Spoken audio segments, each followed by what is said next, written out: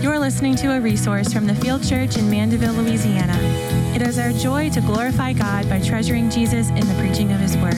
We pray this resource will be a tool used to aid in your relationship with Christ in addition to your local church.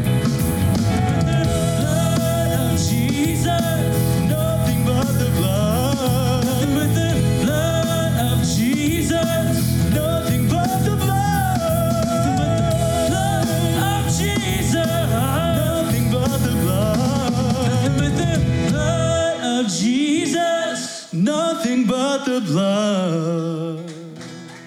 Good morning, TFC, and welcome this morning. I pray for you as individuals and families that by God's grace, you are well. If our staff can do anything to serve you during this time at all, we would love to do that. Just let us know. I've been so encouraged by watching how our church loves and serves one another. When I think about my love, my thanksgiving, and my prayer for you, for your love, your holiness, and for your joy in the Lord, I find myself really relating to what Paul said and prayed by the way of introduction in his letter to the Ephesians. To the church at Ephesus, he said, "I have heard of your faith in the Lord Jesus and your love toward all the saints. I do not cease to give thanks for you, remembering you in my prayers, that the God of our Lord Jesus Christ, the Father of glory, may give you the spirit of wisdom and revelation and in knowledge of him, having the eyes of your hearts enlightened, that you may know what is the hope to which he has called you, what are the riches of his glorious inheritance in the saints, and what is the immeasurable greatness of his power toward us who believe, according to the working of his great might that he worked in Christ when he raised him from the dead and seated him at the right hand in the heavenly places, far above all rule and authority and power and dominion, and above every name that is named, not only in this age, but also in the one to come.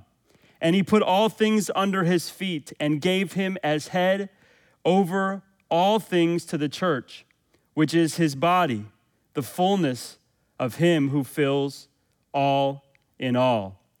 God has done and is doing this very work in our church, and I am so thankful. Now, the essential tool that God has used to shape us has been his word, that is, the Bible. And more specifically in this season of our church, the book of Luke. So as we continue to journey through this book, would you open your Bibles to follow along together, verse by verse, to Luke chapter 9, verses 18 through 22. Luke chapter 9, verses 18 through 22. Today's sermon will mark part 2 of a 2-part message from this section that I've titled, Jesus is the Christ of God. Jesus is the Christ of God. I've given this 2-part message this title because this title simply, concisely clarifies Luke's main point in writing this section. It simply derives from what God and Luke were intending to communicate in writing this portion of Luke's letter. If we were to expand further the description of that main point, we would say that in this section of Luke, Luke is including a concise statement which identifies Jesus as the promised Messiah. This concise statement is, Jesus is the Christ of God. Jesus is the Christ of God. Luke chapter 9, verse 20 shows us this. In the passage that we're studying, this statement comes from the heart and the lips of Peter, who by the work of God's Spirit has believed in Jesus as the Christ, based upon what he's seen and what he's heard from Jesus during his Galilean ministry. This passage does more, though, than simply exhibit Peter's belief. It explicitly identifies Jesus as the Messiah, and it gives the intended conclusion of Jesus' first phase of ministry in Galilee. From the fall of man in Genesis chapter 3 and throughout all of the Old Testament, the Messiah's arrival was foretold and anticipated. Through the birth narratives in Luke's gospel, as we move into the New Testament, we have witnessed testimony of Jesus of Nazareth as the long-awaited Messiah.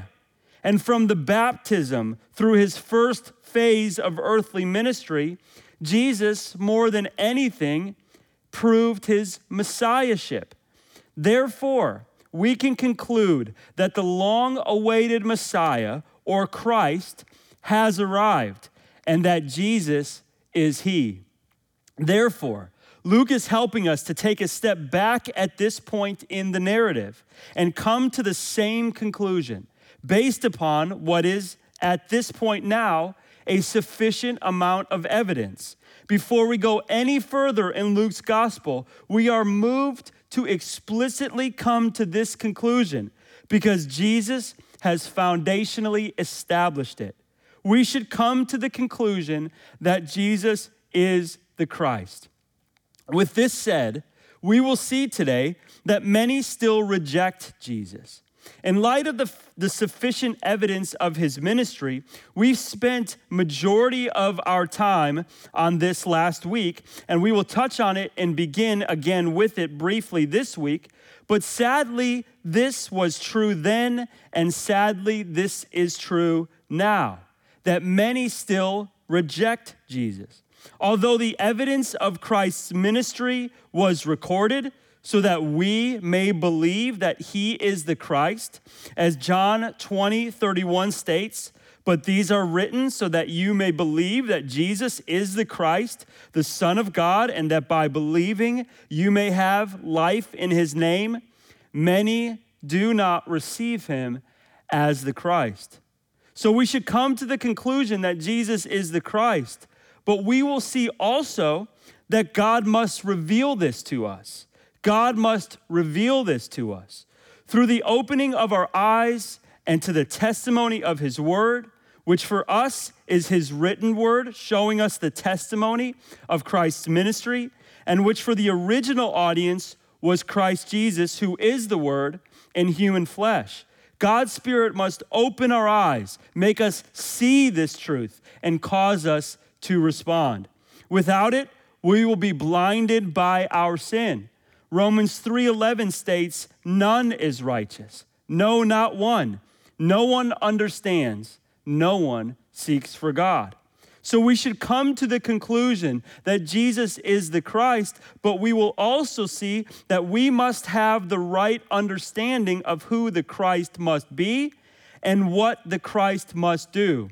We must have the right understanding of who the Christ must be and what the Christ must do. We may say and even genuinely think we have the right idea of who the Messiah must be and what the Messiah must do. But today we will come into a more full understanding, and we must make sure that we have the right portrait, as many have made up their own Christ. The Christian rapper KB, who by the way is my favorite, says in his song New Portrait, Christ to the culture, Christ to the vulture, committed genocide with the cross and a holster. Christ of America, Christ of the system, that is not my Savior, that's a politician. Christ that the Lord knows, Christ that was foretold, Christ that's sure to come back in his war clothes. Which Christ do you believe? You gotta know before you leave. In Matthew, we read that some will even think that they know the Christ, but they have not embraced the real Christ. They have thought him to be someone else that he is, and thought him to value something else than he does, and thought him to have a support of something that he actually never supported or participated in. We can actually go on believing that we've made up in our own mind or hope to be true about the Christ, or even what we feel to be true about the Christ, is not true. Claiming, using his name, thinking we're representing, and the whole time it was just a figment of our imagination, and we just attached his name to it, thinking that it would stand because we said it. Matthew chapter 7, verses 21 through 23 say, "Not everyone who says to me, 'Lord, Lord,' will enter the kingdom of heaven, but the one who does the will of my Father who is in heaven. On that day, many will say to me, 'Lord, Lord, did we not prophesy in your name, and cast out demons in your name, and do many works in your name?' And then I will declare to them, 'I never knew you. Depart from me, you workers of lawlessness.'" The image here is rather silly. If you can imagine one just stating prophecies or just claiming to have victory over demons because Jesus' name is used, or even that mighty works are being done by Christ, and the whole time, none of it was true. It may feel less spirit-filled, but we must know the Christ of the Bible. That's who he really is. So the question today is also posed to you. Based upon the evidence of his ministry, who do you say that Jesus is? And then, do you have a biblical view of who the Christ is and what the Christ must do? This is what we are after, because this is what Luke and Christ are intending in this passage. So before we read it, let's pray and let's seek the Lord's help in opening our eyes and transforming our hearts for his glory. Let's pray. Father, we come before you today.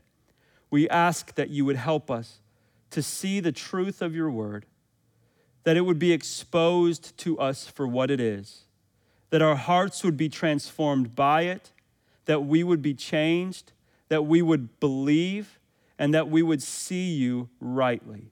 Let your word do this work. In Jesus' name, amen.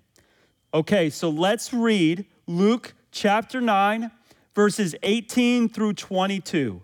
Briefly touch on verses 18 through 19, which we covered last week, and then finish this two-part message with verse 20 through 22. Let's read Luke chapter 9, verses 18 through 22. Now it happened that as he was praying alone, the disciples were with him.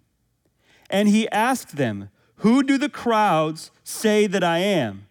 And they answered, "John the Baptist, but others say Elijah, and others that one of the prophets of old has risen." Then he said to them, "But who do you say that I am?" And Peter answered, "The Christ of God."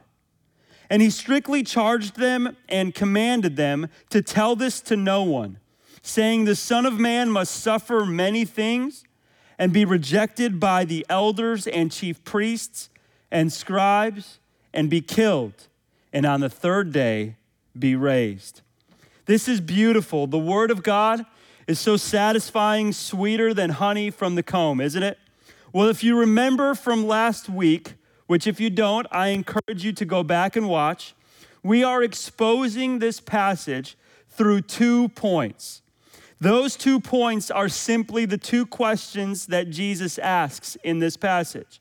Those 2 questions help us to understand what conclusion we should come to about Jesus at this point in the gospel, namely that he is the Christ of God.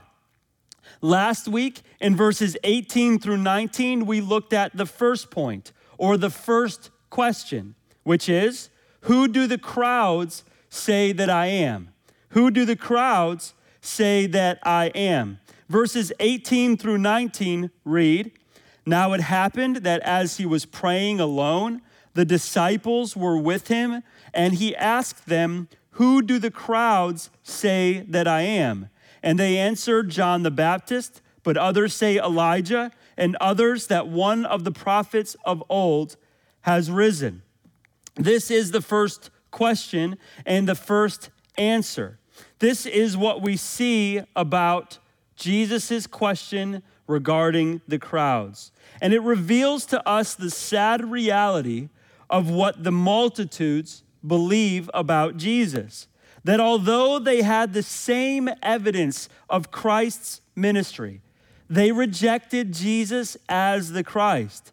They were okay with him as a religious representative, but not the Christ. Why did they choose not to believe? Why did they reject Jesus as the Christ? Well, among the many reasons, first, they predetermined what Christ should be like. They had already predetermined what the Christ should be like, and he didn't fit their expectation or their desire. 1 Peter says, as you come to him, a living stone, rejected by men in the sight of God, chosen and precious, you yourselves like living stones are being built up as a spiritual house, to a holy priesthood, to offer spiritual sacrifices acceptable to God through Jesus Christ. For it stands in Scripture, behold, I'm laying in Zion a stone, a cornerstone, chosen and precious, and whoever believes in him will not be put to shame. So the honor is for you who believe. But for those who do not believe, the stone that the builders rejected has become the cornerstone, and a stone of stumbling, and a rock of offense. Jesus, although the Christ, has become offensive because he was not what they wanted him to be as the Christ. In addition to this, secondly, they focused on the temporary. They focused on the temporary. This true Christ didn't offer them the temporary, euphoric benefits. Their fixation was upon a Christ who would establish them as powerful and victorious and a wealthy nation. And they thought of Jesus as one who may do this. And the thought of eternal and stable benefits as opposed to immediate and instantly gratifying benefits wasn't appealing to them.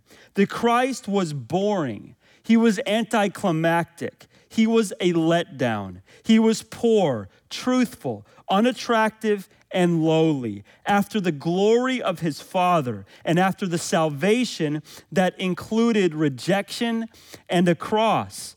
Can't have your best life now and this type of Christ. Your best life will be the next one, and this one you give up. Give up this life being about you. Give all your stuff away because the main concern is what matters eternally, which then says explicit gospel sharing and disciple making is the main purpose. And everywhere in the Bible, that means mainly one thing: suffering. More than anything else, and I'm not just making this up, more than anything else, that means suffering for the Christian. 1 Peter 2, 20 through 21 says, but if you do good and suffer for it, if when you do good and suffer for it, you endure, this is a gracious thing in the sight of God. Look at this. For to this you have been called. You have been called mainly as your calling to do good and suffer for it. For this, to this you have been called, because Christ also suffered for you. He suffered for us, leaving us an example, showing his love, his great love, through his suffering. And our Christ likeness comes from suffering like him. He suffered for us, leaving for us an example so that we might follow in his steps. Suffering while treasuring Christ glorifies God, meaning it makes God look supremely valuable, which he is. That's what it means to glorify him, to show him to be set apart as he is, so that it may be evident, it may be made evident, visible, manifest. You can see God's glory. So now you can see how suffering while at the same time treasuring Christ would do that then.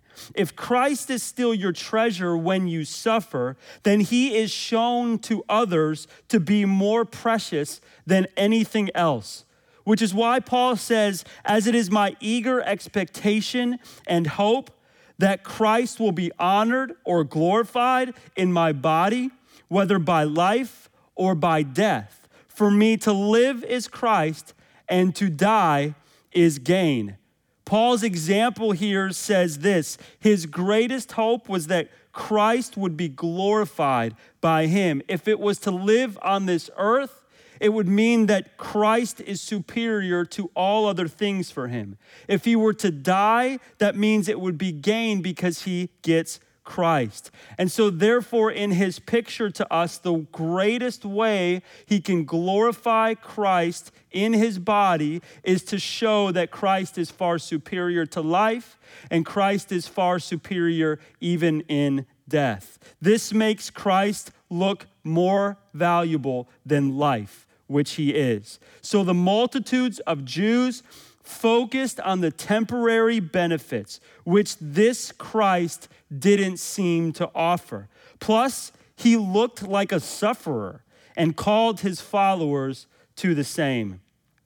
And thirdly, they did not see their foundational need of permanent forgiveness of sin. They did not see their foundational need of permanent forgiveness for sin. They were self-righteous. They thought they were good enough on their own. They thought their family line or their good deeds would somehow secure their place before God, or somehow that they knew better. But they didn't listen to God. They hadn't listened to God when he told them the gravity of the situation that they are in, that they are guilty of sin and in need of forgiveness, that there is only one of two options. Either Jesus, the Christ, pays the penalty, the just penalty for their sin, or they do. And instead, they were willing to roll the dice because they didn't see clearly the gravity of their sin before a holy God and their just punishment. So Christ's claim to offer forgiveness freely was offensive to them. How dare Christ categorize them as sinners? But we know 1 John 1:8-9 tells us, if we say we have no sin, we deceive ourselves and the truth is not in us. If we confess our sins, he is faithful and just to forgive us our sins and cleanse us from all unrighteousness. If we say we have not sinned, we make him a liar, and his word is not in us. And so, this is the sad reality of the rejection of Jesus by the multitudes, despite the sufficient evidence. And we know that from the rest of Luke's gospel, this sin festers and grows, which leads permanently to rejecting Jesus and his ways and having him flogged and mocked and beaten and tortured and killed because of the threat he imposed on their lives. And James shows us the tragic result of sin. He says each person is tempted when he is lured and enticed by his own desire. Then desire, when it has conceived, gives birth to sin. And sin, when it's fully grown, brings forth death. The rejection of Jesus by the multitudes is a result of sin, and destruction will be the result of their rejection of Christ. And we can see the death that sin still brings forth today. As we continue to grieve over the killing of George Floyd, we understand from the scriptures that this is a sin problem at its core. We abhor racism because it is sin. And Black Lives Matter because if you are a human, you are created in the image of God. And Christ committed his life to an interracial bride. And we mourn with the Black community in the isolation and vulnerability and fear that you feel. And since this is a sin issue and not in line with the love of God, the character of God, the goodness of creation or the gospel, we must pray, especially when we don't know what to do, for God to bring about his love and unity and reconciliation and healing. We must most foundationally pray for people's hearts to change, and we must share the gospel for people's hearts to change through the gospel of Jesus Christ. We need individual hearts to be transformed and come alive in Christ. This only comes through the transformative work of the gospel of Jesus Christ. We need the gospel to transform individual hearts. Our hearts are the problem. The scriptures tell us that our problems are not the problem. Our hearts are the problem, which is why, again, I can go on vacation and be frustrated by the same exact problems that I experience at home, because my heart is my problem. There's sin in there, and I need God to transform my heart. The problems are where we see the fruit, and our hearts are where we find the root. Although seemingly slow, the gospel has always moved forward through individual hearts. One substantial salvation and one heart transformation at a time. Rather than putting our hope in a top-down, broad, and general reform, we as Christians look towards a bottom-up, one heart at a time transformation. And the gospel will transform individual hearts, which will bring God's kingdom, God's loving and diverse kingdom here to earth. When the Bible speaks of God's kingdom, it refers to God's reign and God's rule. People in a kingdom are people with a king. And each individual gladly submits as they do to Christ and his reign and his rule in their hearts, making him king by repenting of sin and trusting in Christ through the gospel. And as the hearts of his people are then transformed into the likeness of him, then we will have hearts of people full of the heart of God. All things are perfectly under Christ's reign and rule in heaven. And one day his reign and his rule will be perfectly established here on earth. And God's kingdom includes people from every tribe, every tongue, and every nation. So as we live on mission, let us pray. And as we hold tight to his word, let us pray as he told us for his kingdom to come.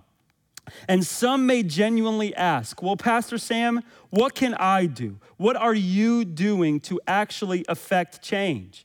And I would say, I am doing what I'm doing right now, this morning.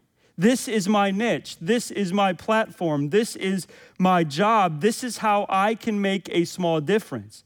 To educate simply one body of believers that this is a heart problem and that we need individual hearts to be transformed through the gospel, which is how the gospel goes forth, which then will bring about God's loving and diverse kingdom here to earth.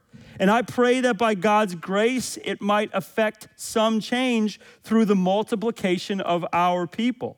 And I think this should be the niche of all Christians, gospel transformation. While we see in the scriptures that some topical efforts may aid in the stirring of the soil of hearts to soften them in preparation to receive the seed of the gospel, the Bible points us to how tragedy, how voices, how love, how action, how truth, how conviction stirs the hard soils in our hearts. The gospel is what will cause permanent Christ-likeness. So you too can steward the platform God has given you to bring God's kingdom here to earth. And furthermore, as we can attest to, the reality of sin pervades more than just this area. It pervades every area of life. And the reality of verses 18 through 19 in Luke chapter 9, in light of the first question that Jesus asks, reveals not the reality of a genuine confusion, but it reveals the sad summary of the multitudes. at the conclusion of Jesus' Galilean phase of ministry, a reality of sin and unbelief in light of the evidence of Jesus' messiahship. Luke is telling us this explicitly and concisely in summary. But now, as we move away from this sad reality, we close with a glorious reality. The revealed truth about who Jesus is as the Christ of God. The second question that Jesus asks is, number 2, who do you say that I am? Verses 20 through 22. Luke writes, "Then he said to them, 'But who do you say that I am?' And Peter answered, 'The Christ of God.' And he strictly charged them and commanded them to tell this to no one, saying, 'The Son of Man must suffer many things and be rejected by the elders and chief priests and scribes and be killed, and on the third day be raised.'" After the answer of his first question, verse 20 says, Then he said to them, but as if to say, okay, that's what the crowds say. That's what the human perspective is. That's what they are saying. But what matters for you is what you believe. I want to know what you believe. The you is emphatic in all three of these gospel accounts, as Jesus is almost drawing out for Peter to come forth and vocalize what Jesus already knows Peter believes. For Peter's explicit confession and for our viewing, as though it is right that the crowds should have no effect on the disciples' belief, and affirming that the multitudes their consensus should have no effect. He's affirming that the multitude's consensus should not be the disciples' consensus, and that what matters for their salvation and for their obedience is what they believe individually. In distinction from others, he is asking, what do you think? Which is the main question of this section. And Luke writes, verse 20, and Peter answered, the Christ of God. The Christ of God, which is the main point of this section. Peter, as a spokesman of the other disciples as well, in this case, answers rightly. He answers rightly. There's the right answer. There's the right summary of what Jesus' ministry should have established to this point. This is what Jesus is establishing and what he has established at this point in his ministry, that Jesus is the Christ of God. He is the long-awaited Messiah. He has come.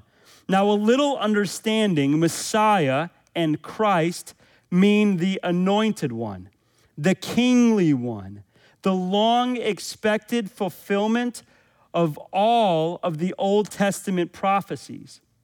Messiah is the Greek transliteration of the Hebrew word Messiah, and Christ is the English transliteration of the Greek word Christos.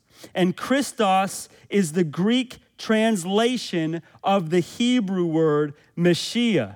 So when you hear the word Christ in English or Christos in Greek, it brings an overtone of a title and even becoming in many ways a personal name for Jesus as Messiah, the anointed one, the kingly one, the long-expected fulfillment of all of the Old Testament prophecies. And Jesus is the Greek form of Joshua, which is the Hebrew name that means the Savior or the one who saves. So when you see Jesus, his real historical name, he is Savior and he is Christ Messiah. That is Jesus Christ, the Messiah who is God and who is sent by God for his people. Peter answers, you are the Christ of God. And Peter says this in our passage, and Peter had known this. In John chapter 1, verses 40 through 42, it says this, one of the two who heard John speak and followed Jesus was Andrew, Simon Peter's brother. He first found his own brother Simon and said to him, we have found the Messiah, which means Christ. He brought him to Jesus. Jesus looked at him and said, you are Simon, the son of John. You shall be called Cephas, which means Peter. And he stated it here explicitly in our passage today. Jesus is the Messiah. He is the Christ. Jesus is the deliverer for whom God's people had been looking for so long. And what is so glorious about this confession is that Matthew's account tells us that this was not merely human interpretation like the multitudes. This was a gracious, divine revelation by God himself. Matthew chapter 16, verses 15 through 17. He said to them, but who do you say that I am? Simon Peter replied, you are the Christ, the Son of the living God. And Jesus answered him, blessed are you, Simon Bar-Jonah, for flesh and blood has not revealed this to you, but my Father who is in heaven. The Spirit of God effects salvation. And we must pray that God would open our eyes, that we might behold his glory as the Christ of God. What a glorious thing that it is for those who are blind, who do not understand, and who do not seek for God, to have their eyes opened and to experience salvation. It's a miracle. Salvation is a miracle. And how comforting that God must do the work. Left to ourselves, we would not believe. Left to ourselves, we must do the miraculous work of believing by ourselves. And evangelizing, left to ourselves, we would not do well. We would not effect change. We would fall away ourselves in our own faith. Left to ourselves, it rests fully upon us. We must sustain. But with God as the agent, our hope is fully in him. And we can have hope that he is involved and he is fully in control and he cares for us. So now, in verses 21 through 22, as we close this section, Luke tells us what the Messiah must do, what it truly means to be the Messiah, and what we must believe in if we are to believe in him as the Messiah. Verse 21, it says this, and he strictly, meaning sternly, he charged them and commanded them. If you read along in your passage, he charged them and he commanded them not to tell anyone, to tell this to no one. Why? Because the crowds, in their rejection of him as the Christ, they also desired of him to be what they wanted and were ready to make him king. It says in John chapter 6, verses 14 through 15, when the people saw the sign that he had done, they said, this indeed is the prophet who is to come into the world. Perceiving then that they were about to come and take him by force to make him king, Jesus withdrew again to the mountain by himself. And this is not what it will mean for him to be the Messiah, for them to make him king, which is why he withdrew, which is why he is telling them to not tell anybody. What it doesn't mean for him to be the Christ of God is him restoring their prosperity, to give them their temporary benefits and the life that they always wanted. This was not the right motive, and this was not the right portrait of the Christ. Being the Christ for him is the recognition that Jesus is the Messiah, and now is followed immediately by the teaching that means for him it is a cross, and for them it is a cross also. It means rejection for him. It means suffering for him. It means resurrection for him. Verse 22, the Son of Man. If you follow along, he says the Son of Man, this is a messianic title from the book of Daniel, and the identifying of himself as fully human. It says the Son of Man must suffer, because it will accomplish the real work, the most loving work of salvation to forgive us of our sins and bring us to God. And is this the work? This is the work that will display that his Father is glorious as he treasures him amidst of suffering.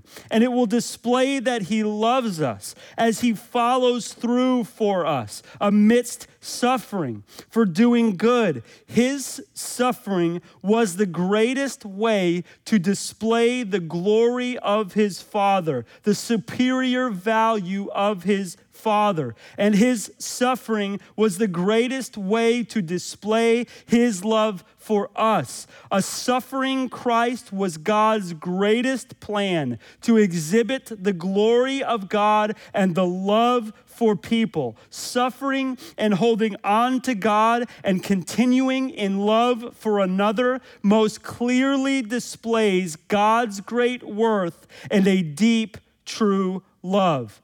Suffer many things. This is what he must do. Rejection, pain, abandonment, disloyalty, hatred, accusation. He must be rejected by the agents that God used. What they meant for evil, God used for good. The greatest and most heinous evil in history was used for the greatest good in all of history. God can turn all things for good. By the elders and chief priests and scribes, these are the ones who denied him because they predetermined what Christ should be like, because they focused on the temporary, because they didn't see their foundational need of permanent forgiveness for sins, because Jesus was a threat. And our passage says that then he must be killed.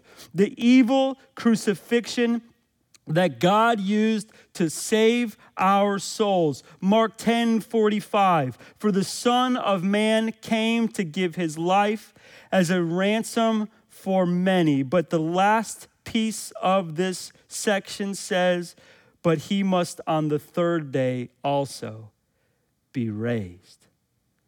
This is the Christ of God we must believe in. The suffering and yet victorious Christ. He must be raised to overcome sin and defeat death, that we too might be raised to walk in newness of life. This picture is the Christ of God.